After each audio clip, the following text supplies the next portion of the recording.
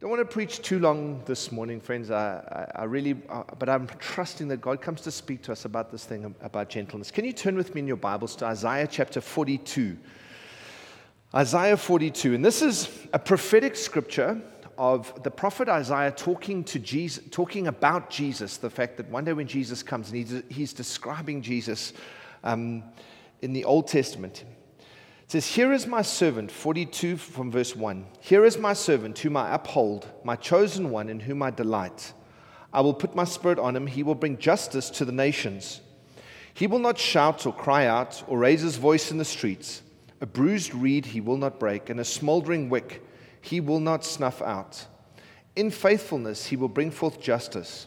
He will not falter or be discouraged till he establishes justice on earth. In his teachings the islands will put their hope." So you're talking about gentleness this morning. I was hanging out with a friend this week, and we were busy talking about something. He was telling me the story about at his workplace. So he runs his own business, and one of his managers just wasn't pulling their weight. And my mate is like pulling his hair out. He's just like so frustrated with this guy. And he's saying, so he sits with this guy and he says to him, "Listen, bro, like, whether you hear or not, it makes like you do nothing. So whether you hear or not, it makes absolutely no difference to me in my life. You're not helping." And the guy looks at him and goes, "But it makes a difference to me." Like, he's saying to me, like, of all the things someone could say in that moment, not like, sorry, not I'll try harder, not I'm going to make it more of an effort, not I'm like, what can I do? It's just like, but it makes a difference to me. And I think it's such a beautiful story because it kind of outlines for us why this thing of gentleness is so incredibly important. And I'm going to talk about what gentleness is this morning and hopefully challenge us a little bit around it, because I feel like we'll look at a text a little bit later on where the writer says that let your gentleness be evident to all, the Lord is near. And what he's saying is that Jesus is coming back, friends. And we do have this mission to reach the world with the gospel. And we do have this incredible opportunity to go out into the world and to bring this good news of the gospel. But if there's no gentleness in it, if we're going to take, maybe perhaps like the Crusades, we don't do it like they did in the Middle Ages, but maybe we're a bit like Crusaders nowadays where we take the club of the Bible and I'm going to go get the world saved whether they like it or not. When there's no gentleness, the message of the gospel gets lost in sometimes perhaps our enthusiasm or our, religious bigotry, or think we've got it all together and whatever. So it's in these moments that gentleness is most needed.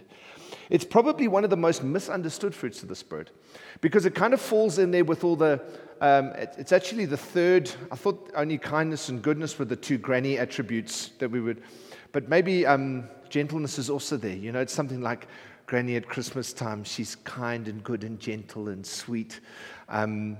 But actually, like Nikki was saying, there's something so incredibly powerful about gentleness. It's not the same as softness at all. And gentleness is in no way or means being a pushover or being weak-willed. Someone who's gentle is not a pushover and not being weak-willed if we look at Scripture. So gentleness, as it's described in the text that we read from Isaiah, has two parts to it. And I think it's really important to understand the two parts, because if we lean too much into the one, it's no longer gentleness. And if we lean too much in the other, it's also not gentleness. And they are the two extremes that we kind of work back and forwards between. But if we hold them both in tension, we can live with this incredibly powerful gentleness, right? That God gives us to reach the world. The first part is justice. And gentleness doesn't deny the fact that justice is necessary. Look at what happens in verse 1 here. It says, "Here is my servant, whom I uphold, my chosen one in whom I delight. I will put my spirit on him, and he will bring justice to the nations." And so when I look at gentleness in its broader form, what generally happens is gentleness is needed in a scenario like that story I told you with my mate who now has to go talk to his manager. Now, he can't just sweep that under the carpet and pretend it hasn't happened. There needs to be a reckoning, right? Gentleness is not saying that we sweep aside and that there's no reckoning at all. There still has to be justice. There still has to be a reckoning. And friends, in our lives, we can't be those who run away from conflict and call it gentleness. It's not the same thing. We still have to be able to be those who are able to deal with conflict situations. It's the taxi. Every time Nikki threw the egg on the floor, I'm just like, that was a taxi driver. And because I get frustrated, Like, come on, where's the police? Why doesn't someone stop this guy from going through the red robot? It's like it's one of my pet peeves. But then, if I'm in a rush and by mistake I go through a red robot, you have to understand,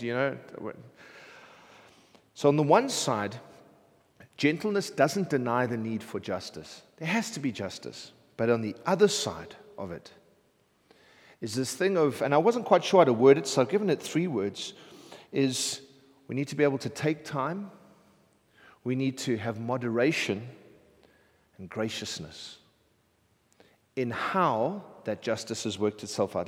So verse 1 says, he will bring justice to the nations, but then straight away in verse 2 it says, he will not shout or cry out or raise his voice in the streets. A bruised reed he will not break, and a smoldering wick he will not snuff out. And so talking about Jesus coming with this incredible, the gentleness of Christ, which we'll read about in a moment in 2 Corinthians. When Jesus comes, it says he comes to bring justice. Now I'm waiting for the machine guns and all the angels flying in and, Armageddon vibes, the whole world's going to get wiped out. Here he comes to bring justice. A smoldering wick he won't put out, and a bruised reed he won't break. And so the way that justice is executed, right, is the difference between gentleness and not gentleness.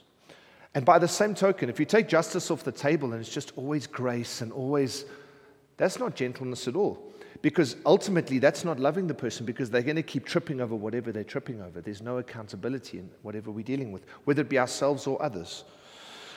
Paul writes this in 2 Corinthians 10:1.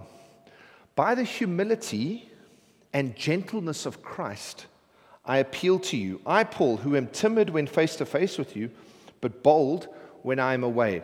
And it's interesting. So even in this text, Paul's talking about, I'm coming to you with this gentleness of Christ. And he says, but when I'm with you, right, I'm timid and I'm gentle and I'm like this. But when I'm not with you, I'm able to be quite direct.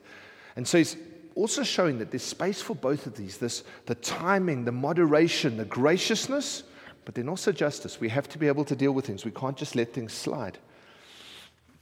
So what is this gentleness of Jesus? The gentleness of Jesus. What does this actually look like?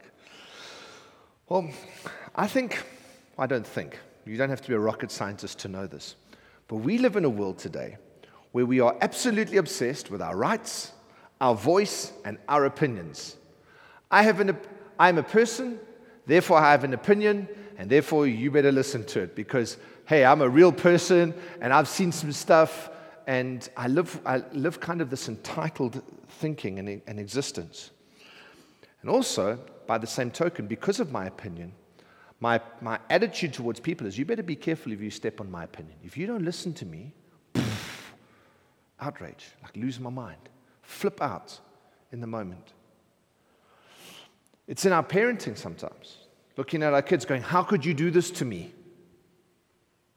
And the kid's like, it had nothing to do with you. It was me being selfish about me. In our marriages, how could you do this to me? In other relationships, how could you do this to me?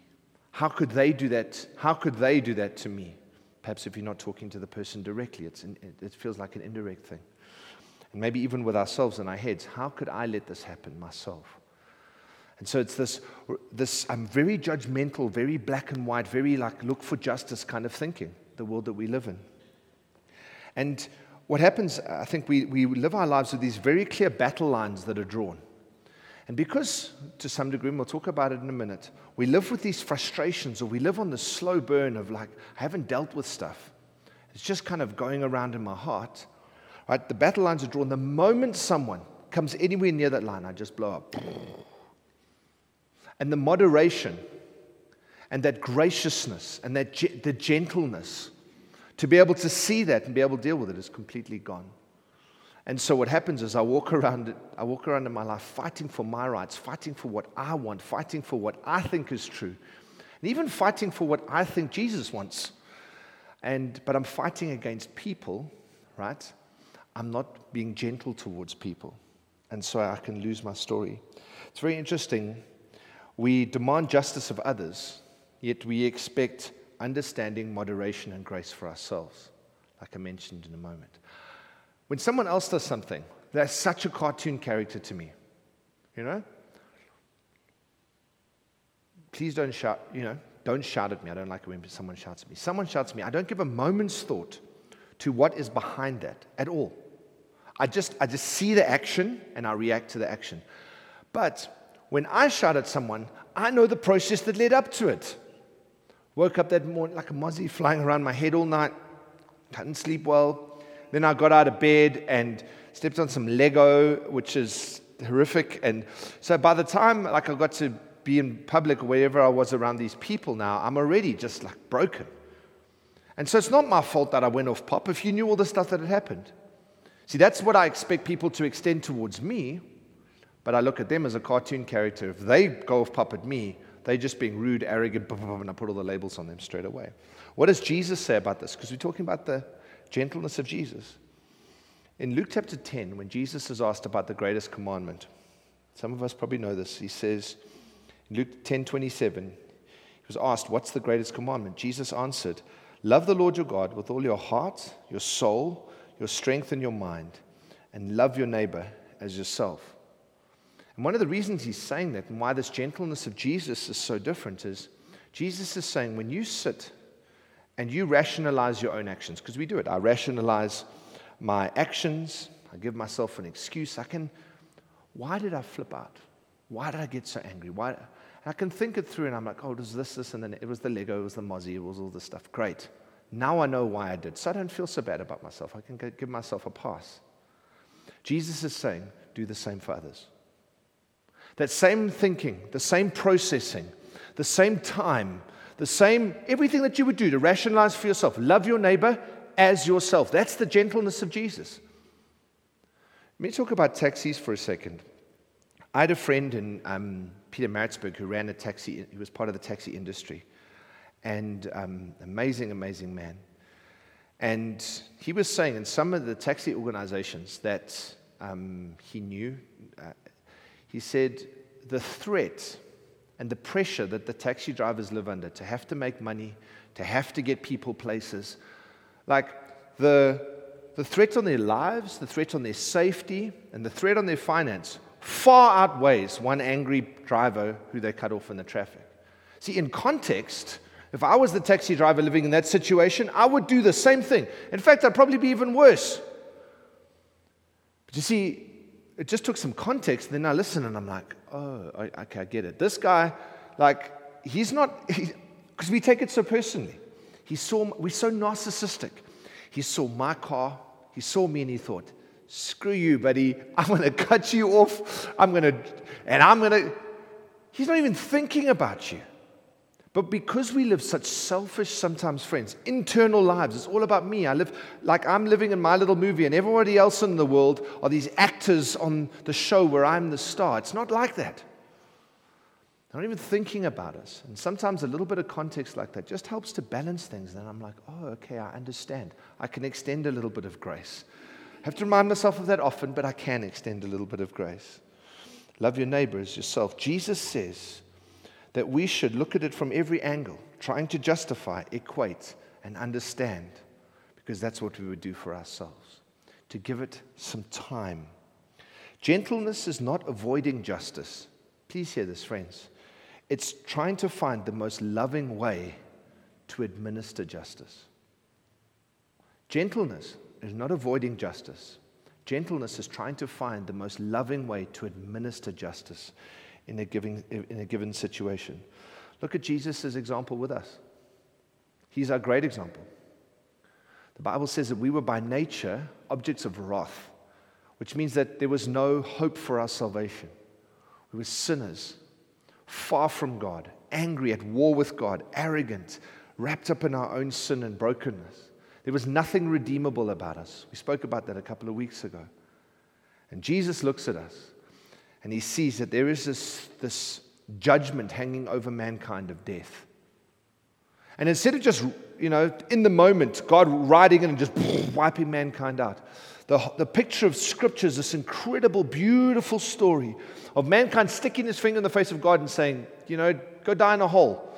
And God's like, okay, if you want it that way, here's the law. You can try and do it yourself. God could have wiped mankind out in a moment like that, but he didn't. And so he bears with mankind for thousands and thousands of years. And then eventually, when mankind's run out of energy and says, I can't live under this law, it's too much, Jesus comes.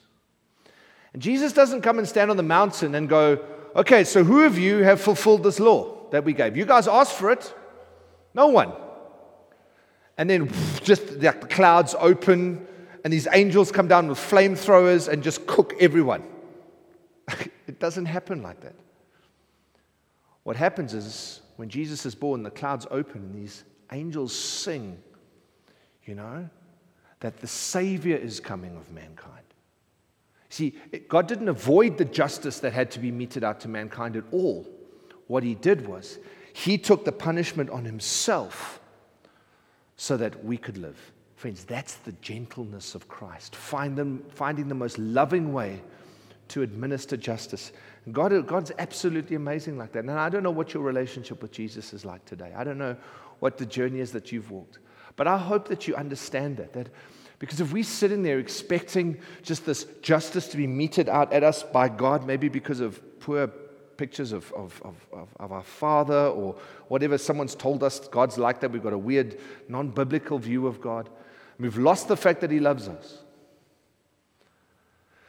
If you're in that space today, I hope that God comes and just begins to redeem our hearts, begins to change our thinking. Because, friends, if I'm going to live with that hard justice against me, there's no ways I'm going to be able to mete out gentleness to others. I'm going to live with that hard justice towards others. That's why Jesus says, love your neighbor as you love yourself. Be gentle with your neighbor as I am gentle with you. As you've received, freely have you received, freely give. That's always God's picture to us. There's no denying justice, but looking to see how love, through grace and moderation, can do what is best for others. If you think about this, there was a car accident and someone broke their back, and they're lying on the floor, and it's a horrific injury. We have to get that person off the floor, put them on a stretcher, and get them to the hospital. But there's two ways there's lots of ways you can do it, but there's two ways for this example, for this story. I can grab that person, stick them on and quickly, but in grabbing that person and throwing them onto the stretcher and panic, I can worsen the injury.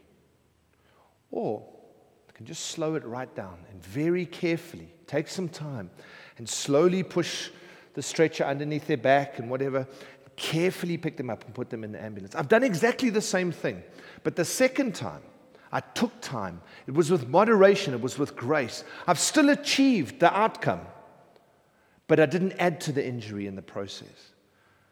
And friends, for us, so often we get so caught up in the end goal, the justice, my rights, the thing that I'm looking for, the outcome, that I forget to take the time, the moderation, the graciousness in the process of getting there.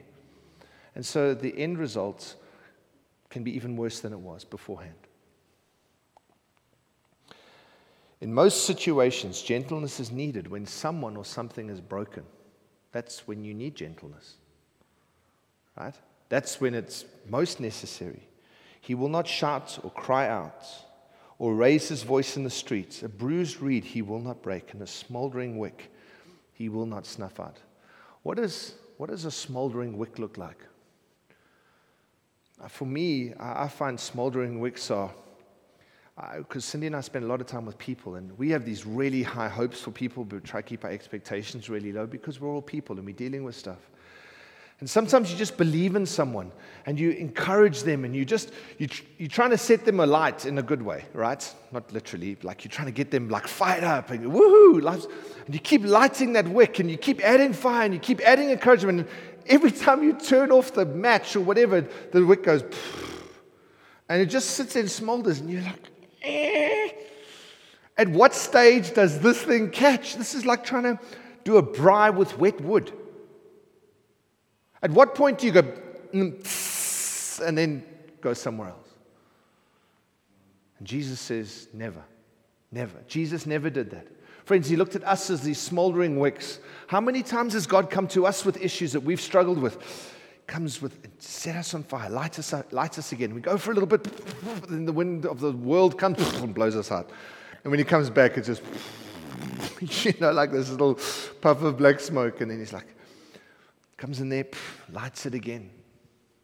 A bruised reed he won't break. What does a bruised reed look like? A bruised reed for me, again, when I'm talking about people, those of us who've struggled and who are really struggling to get over things, and so we live with this bruise in our lives, we live with this issue, and I find that really tricky to deal with people sometimes. Someone who can't get over something. They live broken, they live hurt, they live in this broken place. And maybe that's you today. Maybe there's something that you're struggling to get over. And Jesus, when he looks at you, friend, whatever that space is, he doesn't look at you he doesn't have this like timeline and eventually he's like, throw you under the bus. But he nurses that bruised reed back to healing. And so we're talking about the gentleness of Jesus here. The question then, of course, is, well, if that's the gentleness of Jesus, what about me?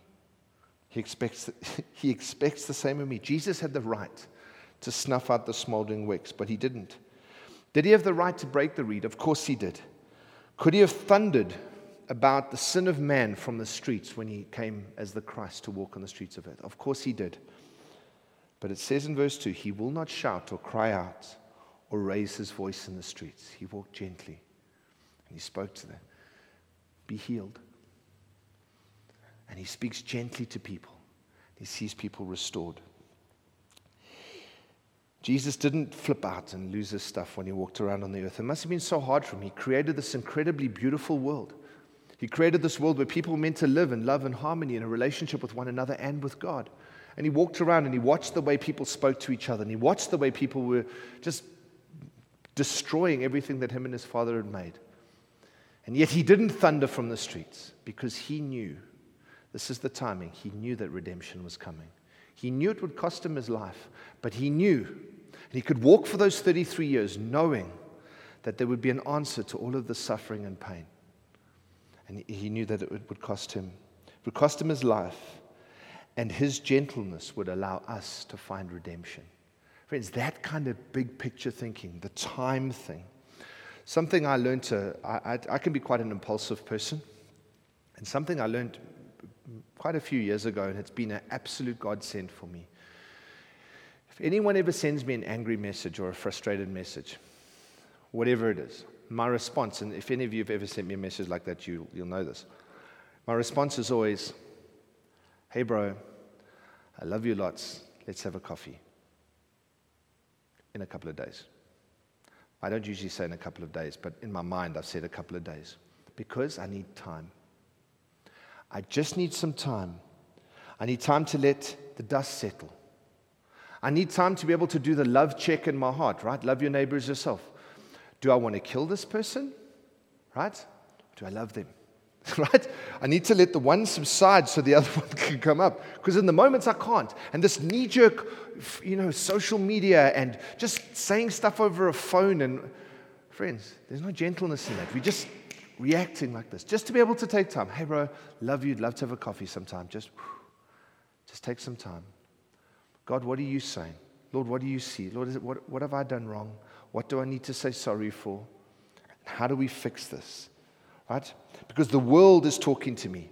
My flesh is talking to me. Those around are talking to me. They're saying, do it. You've got the right. Just sort them out. Sort everybody out. And Jesus says, take time.